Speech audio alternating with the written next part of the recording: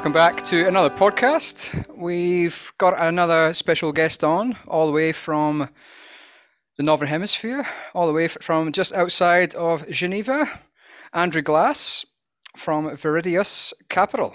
Andrew, thanks for coming along. Who are you? Thanks, Norman. Thanks very much. So I'm also representing Viridius AI. So it's the group. We got the two businesses there, just to be clear too.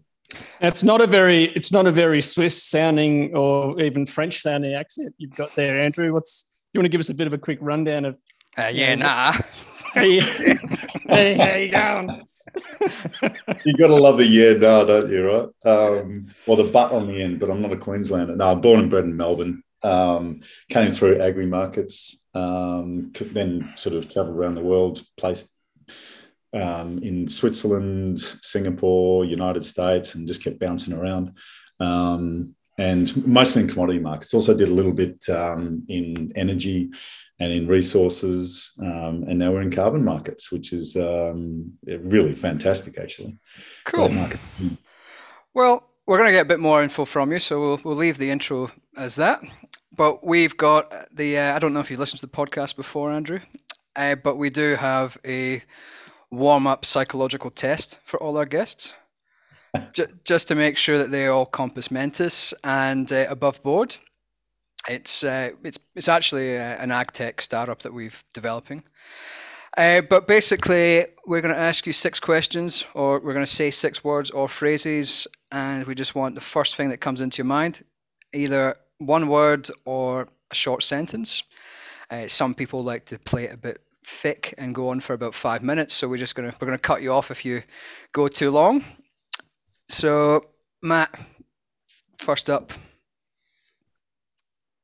Australian carbon price. Up. Black pudding. Blech. Haggis. Not bad, actually. Don't mind a bit of haggis. ESG. ESG is where the world is going. We have to take it seriously. And those that neglect taking it seriously will suffer in the long term. Global carbon markets. Complex, but necessary to our trajectory to net zero and to fix what we've done to this planet. Artificial intelligence. Extremely positive. It can be used for both very good outcomes and also for nefarious outcomes. We've all seen the Terminator. Exactly. But look, I mean, it's something that really turbocharges development of new ideas, and it can be extremely positive, and that's the way we deploy it. Was that 6? I think so. Yeah, it is, because you started, didn't you? No, I can't remember now. All right. Well, must be. As you know, Andrew, this is a professionally run podcast.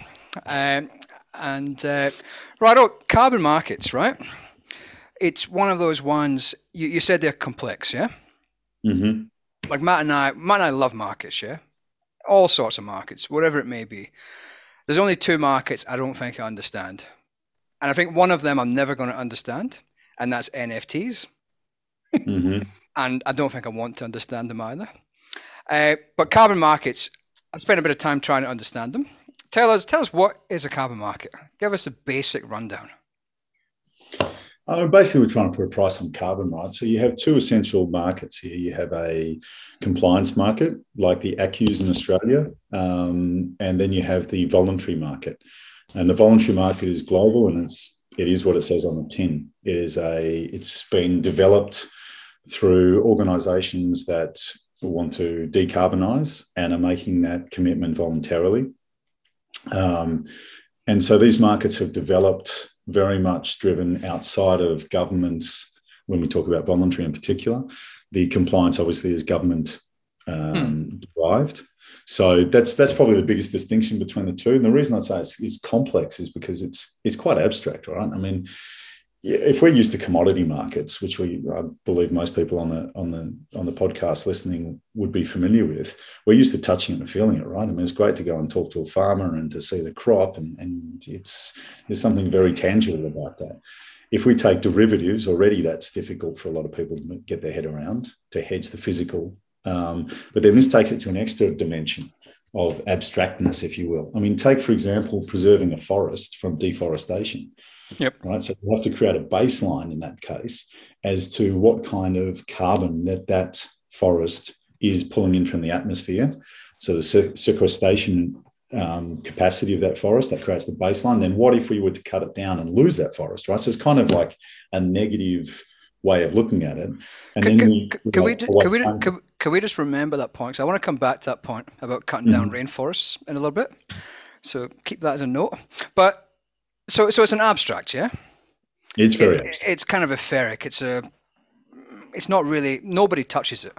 No. Is it a market, Andrew? Is it traded on a particular platform, or like how when you're saying about it's an abstract thing, you got to do these kind of calculations of how much carbon's being captured by certain things and whatnot. But how does the market actually work from a physical sense in terms of the trading of a carbon credit or a price? Well, so most of it occurs OTC, right? Bilateral transactions, often under NDAs. OTC is over the counter, so it's like a over the counter. Yeah. Sorry. And obviously bilateral is between two counterparties, and under NDA is a non-disclosure agreement, right? If we think back to the nascent stage of any market, right? It's generally, it starts with opacity, which is the cash cow for the few in the know, right? And then it goes through an evolution phase. And it eventually gets to the point of mature markets, which we all understand from grain markets, right? Where you've got hedging mechanisms, you've got options, you've got all kinds of financial tools to manage your risk, and it's very mature. And margins are very small as a result, right? But this one, because of the way it's been formed, it is still at the very nascent stages, while evolving. So we have a few different exchanges that have popped up in the voluntary carbon market space. And also the word exchange is used pretty loosely, right? Because we don't have margin calls and stuff wrapped in as well. So they're more like bulletin boards in a lot of cases. Yeah, classified. Yeah, exactly. So it's kind of evolving. Now the compliance space is a little bit different. You have the EUA market over in Europe, which is very transparent. There's plenty of liquidity on it. That's a different kind of thing, right? And that's on ICE, is that right? Exactly. The ICE platform is there, which we're all familiar with. That's a more mature place, right? But that's straight carbon. That's a carrot and stick approach applied by the EU, which is very simple. In the voluntary space, each one of these projects is very different. There's a range of vintages for each one, and they have different impact. So these voluntary ones. So basically, you're kind of like, I feel a bit like when remember we were talking to Ryan a few weeks ago, and he was kind of like a matchmaker, a Cupid, I guess. So you kind of like, effectively, you've got, let's say, a clothing company, for argument's sake, wants to be carbon neutral. So they might come to you and say, right, find me a project. And that project could be anything. It could be forestry, it could be biodigester on a farm, it could be whatever it may be, as long as it sequesters or removes carbon from the atmosphere. And then you would say, right, well, here's a partner. Here's 1,000 tons of carbon per year that's going to sequester. Is that what you kind of do in layman's terms?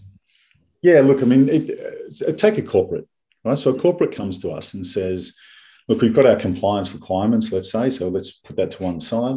We're interested in working with you on the voluntary markets. Now, what we would ask them, it's, like we said, complex, right? So we ask them for things like the geography. Where would they like the project to be based? Maybe Southeast Asia, right, for example. Great. Well, that's one variable we've cut down. We only want vintages no earlier than 2018. Great, that's another variable. And then what we get into is the SDGs, for example, so the Sustainable Development Goals, which is the framework. That's the UN thing, yeah? Yeah, exactly, right. There's 17 Sustainable Development Goals. They've been around for 6 or 7 years, and they really form the base to measure ESG, okay, the Environment, Society and Governance framework. And each one of these projects has a variety of these wrapped into it, and it's different. So we will ask also the corporate, what's their sustainability policy look like, and what commitments have they made to their stakeholders in that reporting?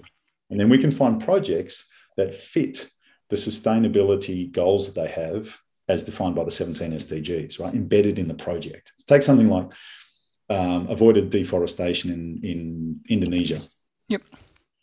Then what you're getting in there, you're getting biodiversity as an SDG embedded in it. So if a company's made a commitment to E within their ESG profile to their stakeholders, and we say stakeholders too, because it's not just about shareholders.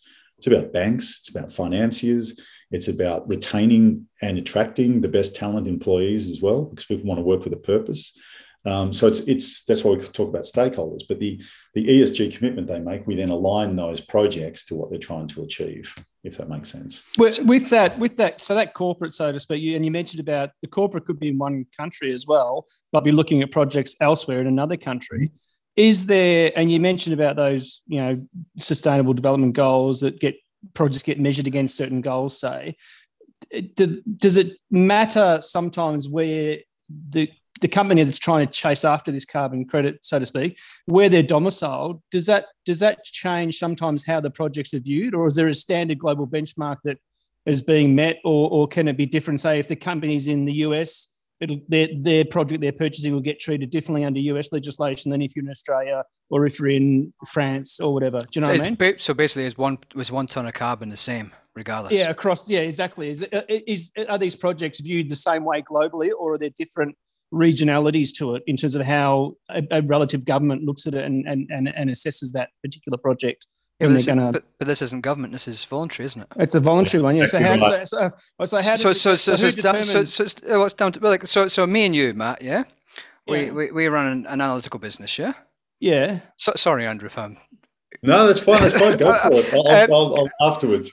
And you can tell us wrong, but he'll correct you afterwards. I'll correct you in a minute, Andrew. Yeah? But I expect you to be fully right, by the way. So either way, and one Andrew is going to be right on this. We'll know. Either way, one Andrew is going to be correct on this. The one with the Aussie accent, the Oka guy, or the jock. But anyway, so basically, it's down to that individual business what they choose, isn't it? Whether they like a project or not like a project is not down to any government intervention if it's voluntary.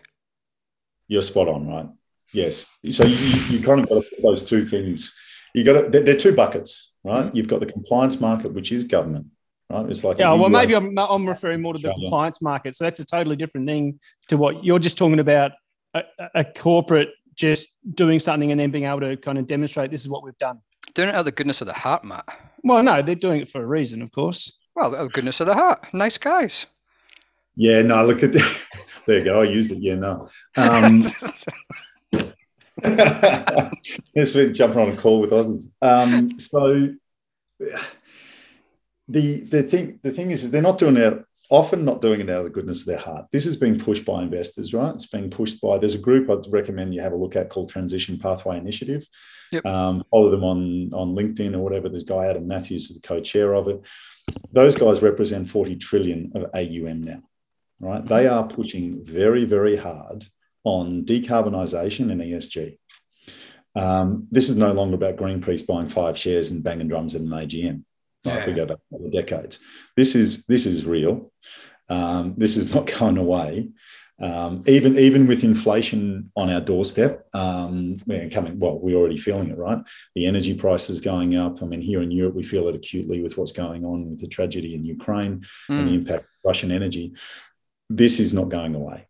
There was a question mark over it, but the decarbonisation journey, we're far too committed to it. So, and what I'm saying with guys like the TPI, the Transition Pathway Initiative, is they force boards and executives in these kind of big organisations, FTSE 100 companies, they demand them to take this seriously, right? So it's not coming just out of the goodness of their heart. They can see the benefits and the challenges to their businesses moving forward if they don't take this seriously. Which was the response I gave to you when you mentioned ESG earlier on. So it's a combination of carrot and stick, really, isn't it? Yes, absolutely. Basically, it's sort of they're just a donkey in the middle, and that's it. But the market still determines the overall price of carbon, though. Yeah, the market determines that, right? I mean, the market in the voluntary space I wouldn't say it's liquid right now, but it's getting towards that, and that's one of the things that our tech business helps try to enable with transparency around price. So we have a technology that no one else has really got to be able to show what fair market value is for any of these projects, right? Which is, as we will all know from mature markets, is an absolute critical enabler of bringing participation of capital markets into it, getting liquidity, which begets more transparency. And then we've really got this thing humming along, right? And we're getting fair price, making it all the way to the communities, by the way, that are putting these projects into place in many of these places. And we talk about moving capital to the global south too and supporting these communities. This is another vector to be able to do that through the voluntary carbon markets as well. So it's real, it's not going away. It is highly impactful, not just from a carbon perspective, but from that ESG perspective. Can I ask a naive question? So carbon's carbon, yeah? 1 ton of carbon is a ton of carbon, yeah? Mm-hmm. There's no quality differentiation on the actual physical chemical, yeah? Mm-hmm. It's just carbon. Carbon dioxide is carbon dioxide, yeah? Yep. So, 1 part carbon, 2 parts oxygen, yeah? But in this case, it seems more than carbon. If you're talking about the 17 or 16, whatever it is, UN sustainable SDGs, yeah? Yep. But obviously, they're not necessarily just paying for the carbon in this case. It's almost like, okay, a car's a car, yeah? But there's a big difference between a Lada and a Bentley. Whereas in this case, you could package up a product, let's call it a product or a book that says, we've got this Indonesian rainforest that we're going to save. We're going to save a bunch of orangutans. We're also going to put some kids into school. We're also going to have women employed to manage it. So we've got all these SDG ticks, tick, tick, tick, tick, tick. Mm-hmm. So that is more valuable than we've got a pig farm in Germany and we're going to take all this waste shit and then use it to burn. And that's it. There's no ESG. So kind of, you're bundling up. It's just not really. Is carbon the thing, or is it the actual ESG and the SDGs that's actually more important? Carbon almost seems in the conversation to be a side or a part of it. Look, I mean, it's very good. That's a good question. Yeah. Carbon is the vector also. It's definitely carbon, right? Well, carbon's the quantifiable thing you can get. But yes, the other parts are sort of qualitative, I would say. Well, what we've seen is the other parts of these projects, and this is why we really, we love operating in the zone of the voluntary carbon space, because it has all these additional impacts, right? These what they call the charismatic components, which are wrapped into these projects. So yes, a project like, you take those two that you gave the example of, great example, right? We get a lot of companies. We get a lot of companies that are chasing the E, right? They want to take a mining company. They're normally not too bad on S, society, because they invest in the local communities, rural communities where they operate. They put in infrastructure, schools, healthcare, etc. Where they often fall down is E. S, not too bad at, right? With some notable exceptions. Governance would be fine. Yeah. Governance should be fine. Yes, doing all the KYCs and all the rest of it. But at the end of the day, the E is difficult for them. So they might want to have projects like that. So they will pay more for those kind of projects. Now, when they retire, now this is an important factor too, right? You retire those carbon units against your emissions. Mm-hmm. Okay. So you take them out of circulation. It's like the corn's been eaten by the pig and the pig's been, bacon and it's eaten, end of story, right? That's the end of the value chain when you retire these carbon credits against your own emissions. Now, when you retire a carbon credit from that avoided deforestation in Indonesia, you can also claim the SDGs attached to that. So in your sustainability report, that retiring of that carbon unit, which you've paid for, also allows you to claim that SDG where you have, basically protected biodiversity within that ecosystem, right? So you can claim those. Now, that's worth more. Mm-hmm. That's why we would see... It's carbon plus. It's a carbon plus, right? Exactly. But the carbon unit is the base unit. Mm-hmm. And this is where what we've done with our pricing model too, is to then we can see what each one of the SDGs are actually worth on these projects. So we actually can quantify the value that the market is willing to pay for each one of these SDGs. And something like biodiversity is highly sought after.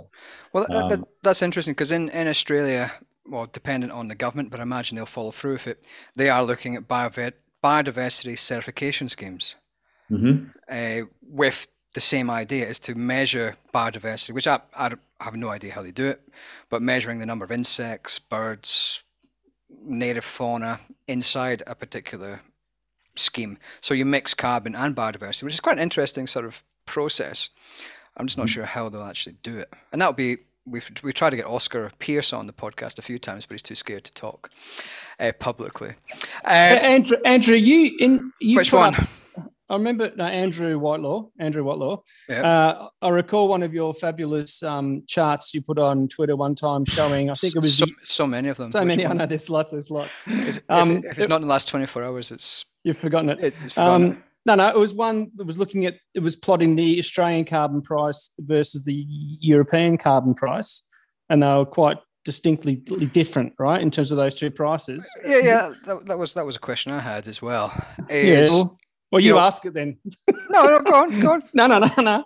Well, basically going to say, how is it that, like you said before, I thought you were going to it when you were saying about carbon as carbon, right? It's a kind of one ton of carbon is 1 ton of carbon, but it's priced, if it's priced differently in Europe and Australia. It's just basis, isn't it, mate? How does that work? Explain why that can happen, why there's no arbitrage opportunities where you can buy. Well, there's buy Aussie carbon and then go long. Right, okay. One word, fungibility. Right, okay. Right? We all get that. Yeah, and fungibility. They're non-fungible, right? Right. But it's and carbon. This is another reason too. It's carbon, but it's non-fungible. Those two markets operate independently of each other. Right. Okay. The different supply and demand analytics, they are absolutely non-fungible. And for those listening, including my mother, who isn't an economist, fungible means a product that is completely replaceable with one another. I.e., 1 ton of gold is the same in Mexico is the same as 1 ton of gold in Scotland. Apart from in Scotland, we probably water it down. But anyway, so they're not. So that was the question I had, was if 1 ton of carbon in carbon dioxide in Australia is not the same as 1 ton of carbon dioxide in Europe. So ACCU versus ICE futures, they are not comparable. They're not fungible, right? I mean, it's still a supply and demand, and you've still got to deal with the supply and demand within the ecosystem that market operates, right? And if it's non-fungible, they're separate. They're you think about the old Venn diagram, right? They're two separate. There's no crossover whatsoever. Now, what's interesting too. So our trade, Matt, we're fucked. I mean, we're screwed. And that we can't going long on those carbon credits, expecting them to narrow in is not going to work. Well, I'm just wondering, is there? I knew we should have done those NFTs. Yeah. Is the long-term goal though for this market to be a market that is fungible and global? Like as in, or it's never going to get that way because of the complexities of each of the individual kind of regional markets. But are we talking about two different things? Are we talking the voluntary market versus the compliance market? Okay, let me answer that. There is plumbing that is opening up between some compliance markets and some voluntary projects. Right, the plumbing diameter, taken Singapore at the moment, only 5% of the compliance market can be fulfilled with specific projects from the voluntary carbon market. Right, so the plumbing is very narrow, call it 5 centimeter diameter. Right, the market, the participants in the market feel that as time moves on, we should see that plumbing diameter significantly increase across different compliance markets. Then we start to build in fungibility. So supply should increase. Supply of carbon credits should increase. There should be movement between the two different markets, right? But particularly it would be from voluntary into compliance, right? So if you're fulfilling your compliance obligations within your jurisdictional requirements, then you can go and buy some voluntary to retire those against your emissions, as opposed to just something like the EUA market, or in the case of Singapore as well. So, but price is going to have to be relative and make it sensible as well, right? So there is mechanisms being opened up for that, and that will. So the feeling is that the hypothesis, should we say, is that we see these two markets more and more collide together, where we start to get some more regulation and structure around the voluntary market to make it more applicable into the compliance market. Now, that makes complete sense, and this is why, look, we started the fund. So you can move back and forth between the two. So you could be. These just, I mean, just to be clear, I mean, we talked about the charismatic components of these projects.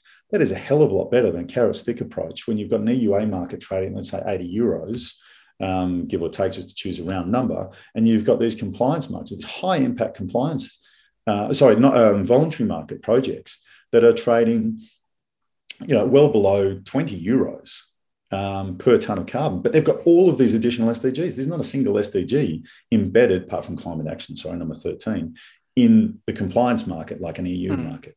So the price differential is ridiculous, but you need to have the ability to deliver. But those companies that have voluntarily taken out a carbon credit, let's call them carbon plus or voluntary carbon, they could, in effect, that sits on their balance sheet effectively. And in future, they could potentially sell it into the compliance market. Let's say Jimmy, the shoemaker, has had a bad year, and he says, right, we're screwed here. They could turn around and say, righto, let's sell off a few carbon credits into the compliance market, if they wanted to, in future. In the future, maybe, yeah. But that's where I'm getting at as well. Is that is the participants in the market currently, is the general review that will become, kind of that those markets will come together, like the voluntary and the compliance one will come, and it will be able to be something that can be kind of openly traded more freely across countries where there's I mean, you might still have some level of basis, Andrew, to use the word you used to describe it, but that the markets will become more fungible or interlinked to some degree. Is that the plan down the track, to have that? Look, I mean, like I said earlier, it's a hypothesis. I wouldn't say it's a specific plan, right? These two markets are still operating very separately. And the hypothesis is because we're already seeing some of the plumbing start to open up, right? And once you open that, you start to see some more flow, and it should, we believe, increase. Look, I mean, another indicator too of where this market's going, I like to think of the big trade houses, big global trade houses, whether they be Traff, Mercuria, Vitol, all of those ones that you guys know, and the listeners know. I consider them a bit like street dogs, right? They can smell fear, and they understand a threat to their business model very acutely, and they maneuver very, very fast. Their survival instincts are super sharp. They can also smell an opportunity, and they are massively tooling up, both from a capital perspective and resources perspective, and putting some of their brightest minds across into building their capacity in carbon markets and also renewables, etc. But in the decarbonisation zone, so they're moving from being almost 100% focused on fossil fuels, right? They're pivoting, and they're already pivoting, and they're putting a huge amount into this. So if the hypothesis stands too that they're like street dogs and they can smell it, they are a barometer of where we're going, and it's very real. Whether it be the Transition Pathway Initiative putting pressure on boards and executives in FTSE 100 companies, or whether it be the trade houses, every indicator is where we're going on this is it's going to get bigger and bigger and bigger and bigger. And this is why we also believe that and they're all talking about this fungibility starting to open up between the two markets. And we think it's, there are still issues with it, right? And there is still sort of fat tail risk, particularly in the voluntary carbon market. There are some people that, try and effectively undermine it. Unfortunately, people like Greenpeace. But look, we will take that conversation anytime we want, but some people are pretty belligerent about fighting against it. So going back to the Vitols and the big energy trading houses and whatnot. So the smart move, really, like it's common sense, yeah. At the moment, we can see the way governments around the world are going. We've seen the election 2 weeks ago in Australia. A lot of it is a good example of environmentalism, and I say this, I don't really care about environmentalism. It's it doesn't matter if you believe or don't believe. I think we said this last podcast as well. It is what the general population believes, and that is what changes policy. And the reality is that we're better off getting into these voluntary schemes just now, getting cheap carbon, and then as more compliance comes in, because this is the thing you mentioned about the sort of let's go back to the plumbing, the tube increasing to allow the transfer of between voluntary and compliance and whatnot. But on the other, and so that will increase the change of supply from voluntary to compliance, and also a bit of an intermix between the two and arbitrage opportunities. But what about the demand? Like supply is increasing because there's more carbon projects coming off and blah blah blah. But the demand must be increasing as well because there are more and more industries which are being placed down the compliance route. There are more companies that over time will voluntarily, even if the compliance isn't there, they'll want to go down that route. Is there a case that there's only so much carbon you can sequester? Demand must be increasing pretty strongly. Like it has increased in the last 10 years, but in 10 years it would be, you'd have to think it would be significantly higher than it is now, demand-wise. Oh, mate, look, you're spot on. We see demand grossly outstripping supply, right? I mean, particularly for things like nature-based solutions, we're seeing companies pay up for these significantly. A lot of companies too. Look, I mean, they're making commitments to 2040, 2050. It's far beyond the lifetime, career lifetime, if not lifetime full stop, of executives and boards that are making these commitments, right? So we also think you've got to dilute some of that, those commitments being made because of what I just said then. But apart from that, a lot of them don't even realise yet, I think, the importance of offsets are going to be part of that trajectory to their commitments, and they're going to have to build them in. So a lot of them are either sort of slow pedaling on it at the moment, or if they are very serious in delivering it, they're trying to engineer their way to it. So, for example, and this is really important, actually, these commitments need to first and foremost be your own decarbonisation. You need to have a credible journey to decarbonise your own business, be it goods or services or whatever you're in, right? So that's first, second, third, fourth to 10th priority. The offsets are an adjunct to that.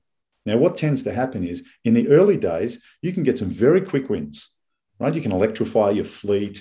So you can get some, so it tends to be sort of, very fast fall, but then you're going to get to a point, if you're realistic about this, that if you take only so much you can do. Law of diminishing returns, what you're saying. As you do stuff, you get some low-hanging fruit, and then all of a sudden it gets trickier and trickier. Exactly. And the cost of doing it becomes more and more expensive. So if you can take your decarbonisation journey from, let's say, 100 units today when you do your assessment, down to 40 units by 2040, preferably 2030, let's say, that's a cracker. Well done, should be celebrated. But what do you do with that last 40 units? This is where the carbon offset market comes in, right? And the sooner you start participating in that market, the sooner you start the journey internally, people start to understand the price of carbon. They start to have it in their thinking, whether it be M&A activity, whatever they're choosing to do. And it becomes something that can be a competitive advantage now. And you can even offer these as offsets to delivering your product to your client base as well. It's like an add-on, effectively. I can decarbonize the corn I'm delivering to you, or the soybeans or the wheat or whatever it might be, right? All the way to your doorstep through what we call Scope 3. Now, what we also do is, as we're doing that decarbonisation journey, is you're giving that price of carbon starting to be inside the organisation, right? So you're feeling what the value of carbon really is in all your decision-making process. And we will get to a point of time where what we believe is that we'll get to that inflection point where this is no longer a potential competitive advantage. It's now the norm. If you're not doing it, if you dragged your feet on this, then you will be incurring a discount. And at the worst end, it's a Kodak moment for you. But in Europe, forgive me if I'm wrong on this, that would already be the case with the energy providers. That carbon would be a major part of the switching costs from gas to coal and whatnot at the moment. Obviously, that's compliance, but the carbon would be up there as part of the calculation. Yes, definitely. And so I guess I got a question about, like, the whole point of carbon trading schemes, yeah, from a philosophical point of view, is to reduce the amount of carbon emitted, yeah? And you actually you answered half of the question, because my question was about, well, the whole point of it is to really, the higher carbon price gets, well, the better it is to reduce the carbon that you're emitting as a business. Yeah? Yes. But there's only, like you said, there's only so far you can go. Is there a point when carbon prices start to snake back down because we've done so much? Or is it just inevitability that carbon will be at a relatively sort of strong level into the future? Because every company decarbonized to, let's say 75%, I'm just going to pick a number, 75% decarbonization is achievable for most companies, yeah? In theory. If every company that emitted got to that level, electrification, taking like other green power, you know, whatever, all getting rid of the lifts and using stairs or whatever it may be, yeah? At that point, does carbon start to slide down in the demand stake, or is it just so many companies that it doesn't really make a huge difference? There is so many companies still to come to this market. Like I said, you know, so many of them are just they're either pushing it out, right? They're kicking the can down the road, or they're trying to decarbonize their own as a priority, which is great, right? So they're trying to engineer their way to it. A lot of mining companies doing that at the moment. So they haven't come to the offset market yet. They haven't come to the realization. They're kind of kicking that can down the road too, because there's a cost for them as well. Yeah. So there is so much latent demand in the ones who've already made the commitment, but also the ones that haven't made the commitment yet, right? So we see it is huge. And we can't just do this with nature-based solutions. And you'll get this debate out there about carbon capture, right? Yeah. So engineering carbon capture, which is great, awesome, fantastic. Hardly any SDGs attached to it, but we also need to protect biodiversity. So, and you'll get these people argue, should it be this one or this one? Well, no, it's both. It's all of it. Right? It's all of it. And the demand, though, we see coming to this market, we can't supply enough projects right now for the demand that's coming now, let alone what we see coming to this market. So, look, we see I mean, the future of this market, people have talked in the hundreds of dollars. I mean, there's plenty of reports out there per ton of carbon, right, in the voluntary space. And frankly, it should be realistically, it should be at a premium to the EUA market, right? Not multiples cheaper because of the additionality that it brings. And we look, as far as humanity is concerned, and you know, we need to protect biodiversity, and we're decimating it at a rate of knots. So these projects also embed that protection of biodiversity, and it allows these communities, I mean, putting a value on forests still standing as opposed to logged, that's how you keep a forest standing, right? We live in a capitalist world, and it's not changing anytime soon. People can argue against that, whatever, but it's the best of a bunch of systems we've got. So given that as a baseline, as a foundational argument, then we need to put a value on a forest standing. So I'm just going to destroy that, yeah? Before you do destroy it, I just want to say how, like, because Andrew, so you and I both came out of that financial markets commodity trading background. So which Andrew? Andrew Glass. Now I'm talking to. Just call me Glassy. It's easy. Yeah, Glassy. Okay, Glassy. So indeed, before we started this, we discussed that we'd worked in a similar or the same organisation in different parts before at different times, so we know same peoples. But it just is really funny to hear someone with clearly a markets background and a commodity trading type background using the phrase we have to see more biodiversity. I never thought I'd ever come full circle to see someone in it from a markets background saying those kind of things, really. But it just struck me as funny because you're clearly a very markets orientated person, but then to say how poorly we're treating biodiversity globally is kind of like it's an interesting kind of dichotomy.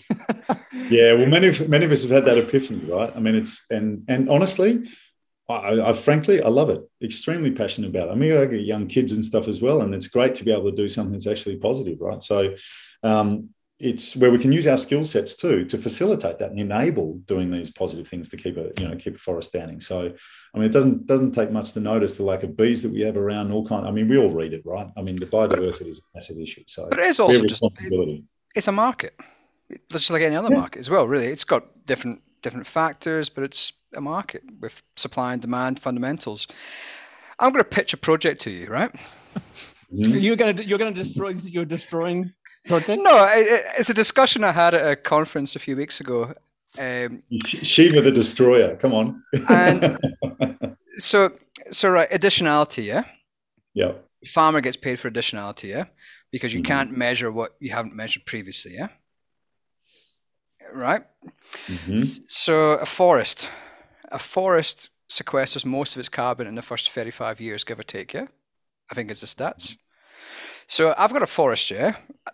You know, nice, beautiful red gums, koalas floating around and jumping from tree to tree and whatnot. But it's 150 odd years old, yeah? Mhm. It's not really sequestering all that carbon. How about I cut it down, right? I burn it to the ground, and then we put a new plantation in that will sequester a lot of carbon. Is that good or bad? Will you No, invest? no, no. You but have but to. And what you're getting at there is a significant challenge it's a that has moral always. challenge. Yeah, for the voluntary carbon market, has always been that challenge, right? And we call that a baseline challenge. Hmm. Right? I mean, because what is the baseline that you're starting with? Now, that forest that's already standing, by the way, has a whole ecosystem embedded in there as well. That forest standing is still sequestering carbon every single year. I mean, those plants are still, and trees are still sequestering the carbon. But less than new forests. Yeah, less than the new forest if it's established, but it has all this other additionality wrapped in it as well, right? From the biodiversity perspective. So we want to preserve that forest. So I guess that's where that works in a voluntary system where, let's say, Nike or Adidas is willing to pay for that. Whereas in a compliance, we don't give a monkeys about that. All we care about is the carbon credits, potentially. Yeah, but look, I tell you And what, that's why I don't understand why the voluntary market with additional benefits is still priceless. It's cheaper than a compliance, which is just carbon. So I don't understand yeah. why carbon. If you've gone in there and logged that deliberately and then replanted and then put your hand out for carbon credits, the certification companies, and they are the absolute, fundamental critical enablers of this because they need to go in and certify that. They will look at the history of that land and what you've done to that land. They won't issue the credits for that. Right? I'll give you an even more simple. I'll give you a more simple one. Let's say you're in Southeast Asia. You're the Ministry of the Environmental Forestry in Southeast Asia. You've got a state forest, right? Mm-hmm. You then decide to re-gazette it as available for logging. And then you put your hand out to the international carbon market and say, I'm threatening this forest will get logged unless you pay me for carbon credits. Now, that they will not get certification of the forest for carbon credits because it was a state forest, right? And we do not want to encourage that behavior at all. Yeah. Okay. What about if it's a natural disaster like a bushfire that wipes out all of that forest? So it wasn't something you've done, you haven't cut it down, so to speak. Well, that's different, isn't it? That's just revegetation. That's different. That's different. Well, you damn well hope that there wasn't nefarious, That's what I was thinking of. Yeah. Yes, I knew that might have been where you were coming from. but in all seriousness, that was I was presenting at a carbon forum a few weeks ago, and that was one of the questions that quite a lot of presenters came up with was the moral hazard with these carbon projects, and that is something that has to be fixed because the whole point of it is to actually help the environment, not necessarily just to make a quick buck from it. Another question I had as well, and it's a question I get raised a lot when we talk about it with more so with farmers than anything, and it comes back to that voluntary sort of sector as well. A lot of these companies are voluntarily getting ahead of the boat, I guess, so to speak, and getting in before that ship sails, getting cheap credits. But from a farmer, let's say you're a farmer and you've got, a bit of land that is, crap land or whatever that you're going to put some trees on, you can sequester some carbon. Is there the opportunity there? Are you better selling those carbon credits, or are you better off actually keeping them because you might need them in future? Because like you said earlier on, you might be able to sell your corn, soybeans, whatever, and say, oh, here's my carbon neutrality. But you also might have to, obviously, farms got a lot of fertilizer, a lot of chemicals, a lot of diesel. And you don't have to give any advice, or you don't have to. Nobody's going to hold you to it, apart from the 500,000 people that listen to this podcast. Should they be keeping them, or should they be selling them, those carbon credits, if you're a farmer? may they need them in the future, I guess? Look, I mean, we generally feel that the market is probably heading north, right? This is why when you ask for the one-word answers with your 6 questions at the start, I said up. And therefore, the farmer can hold on to them, I'd suggest. But by the same token, these credits, we talk about them as being an inverse of a wine cellar, right? They get stale. So the older these credits get, so if they're issued in 2018, as we move into, I don't know, 2024, 25, 26, a 2018 vintage issued credit loses its marketability as much. And it's not to say that there's any change in the ton of carbon, right?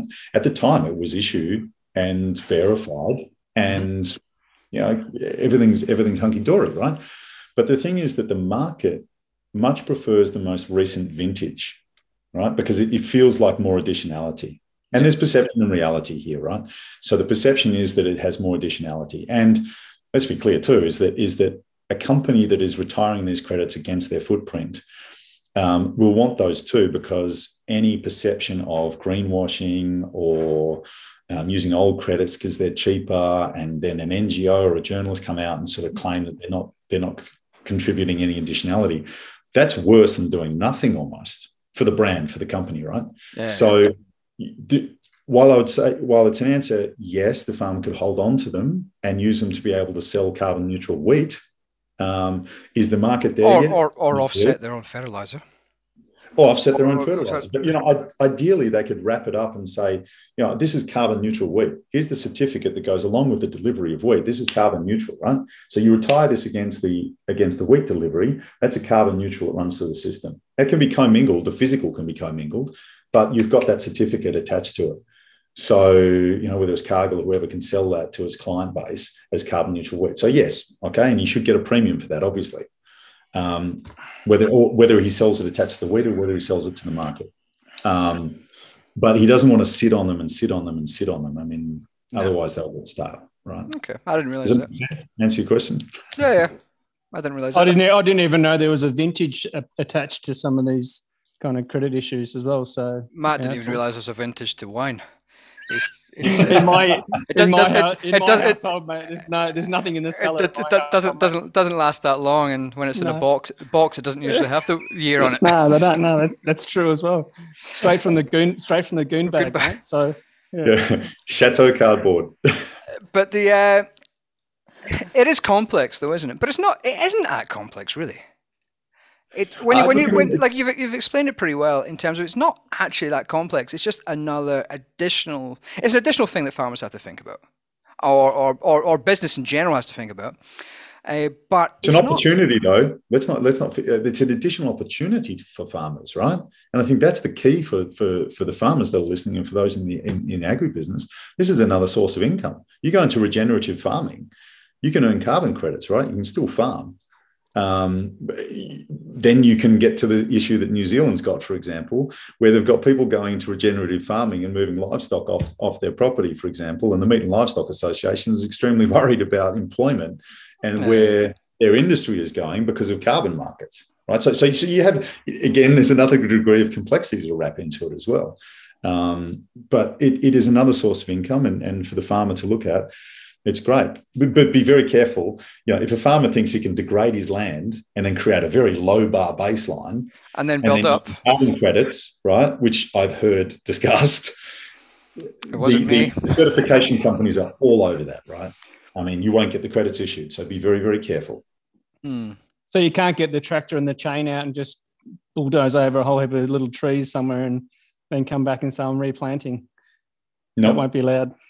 Well, the other thing too is you've got all of the satellite technology, which is mapping that too, right? There's companies out there that are doing this as a second level of verification, is they can go back in time and they can look at, or they do and are looking back in time over land and satellite imagery to see exactly what you just talked about, right? Well, we used to do that 10 years ago with the Renewable Energy Directive for palm or canola. Canola in Australia is still the way we do that in terms of finding out was that land cleared or not. Generally, it's in Australia, it's generally been cleared for a long time. But it is interesting. I guess it is something, and it is an opportunity. But I just wonder whether the industry is actually aware enough about the issues, because it's not new. Like carbon trading's been around for 12 years. In maybe slightly more, but it seems to be picking up a fair bit more attention than it had previously received. So, well, and like I was saying earlier, right? This is everywhere now. It's for want of a better term, it's pervasive, right? Everyone's aware of it. I mean, you pick up global mainstream journals like The Economist every single week. There's big pieces on sustainability, decarbonisation. Listen to the BBC Global News, right? And it's on every single news report about climate, about decarbonisation. I mean, roll back 10 years, we weren't anywhere near that. So this is in everything now. It's in people's psyche. The danger to the market, though, just to talk a little bit about a fat tail event, is that, and that's why kind of the Australian election has been really interesting. The danger is that in the face of inflation and people having to, their incomes aren't necessarily keeping up with the inflation, is that the right wing of politics start to say, well, hang on a second, it's always easy to find a scapegoat. We know that very well in Australia politics, right? Is to say that it's because of the greening of the economy.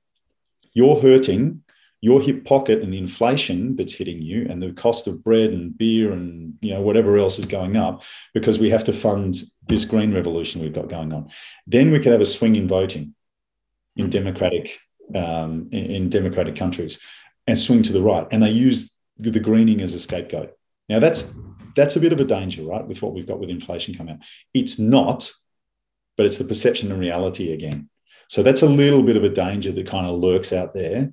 But here in Europe, where I'm living, it's gone far too far now for the right to really sort of unpick it in that way. Was there but much, it is a risk, right? From someone from obviously an Australian background living in Europe, we had the previous government was attending COP26 and kind of stood out of some of the agreements, I guess you could say, particularly with regards to methane.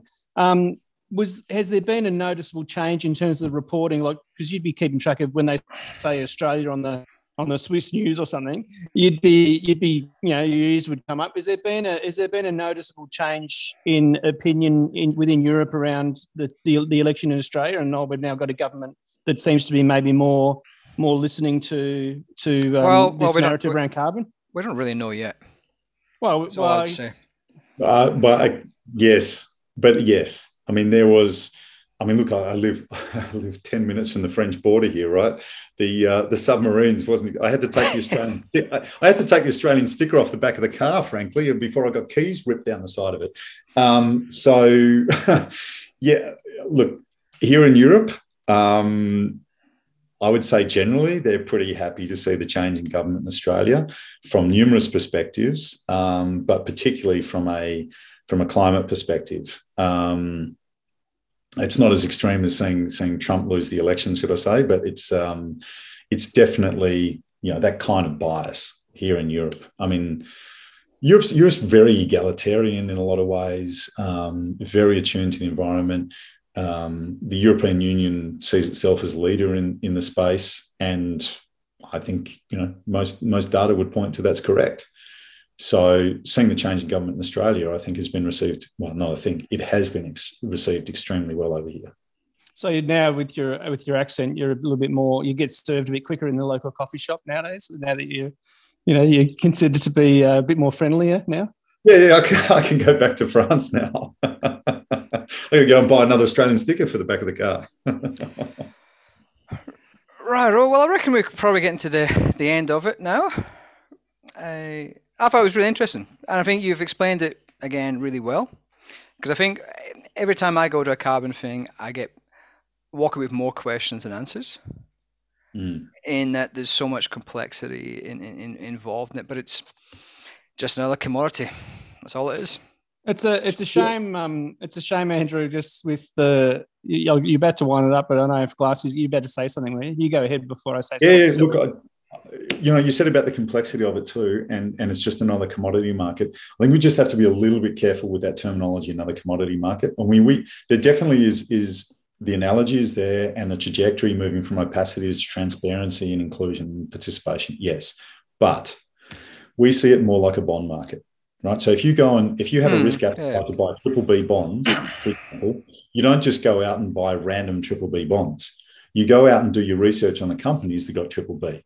Right, and then you deploy your capital into those companies' triple B rated bond.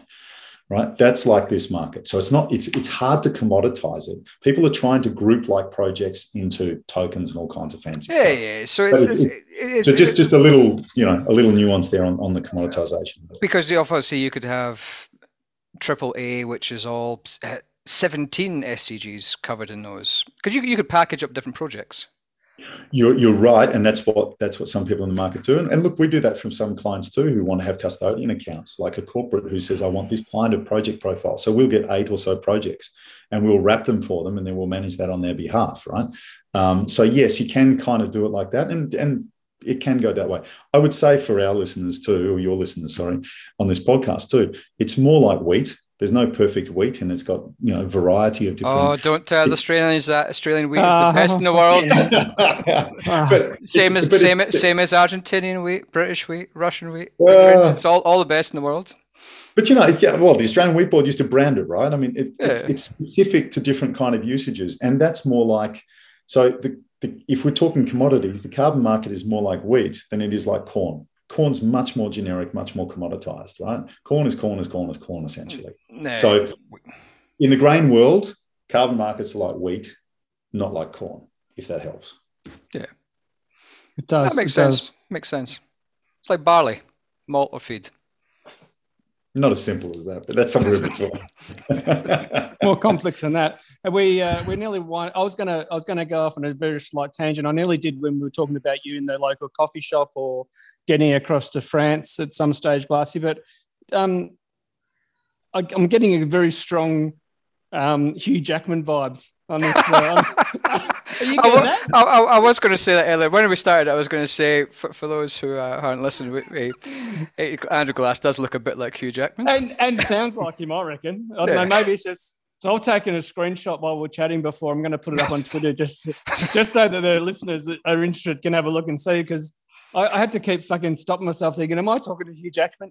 Have you been mistaken in the streets of Geneva or when he's walking down with his Aaron Williams and Aaron Williams and a Cobra, and it has happened now and again. I should use it more, actually. It happens with me all the time. I get accused of being Begbie from Trainspotting.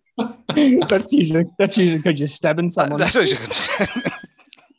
Well, it could be worse for all of us, right? If someone says you look like Danny DeVito, well, that's not so bad.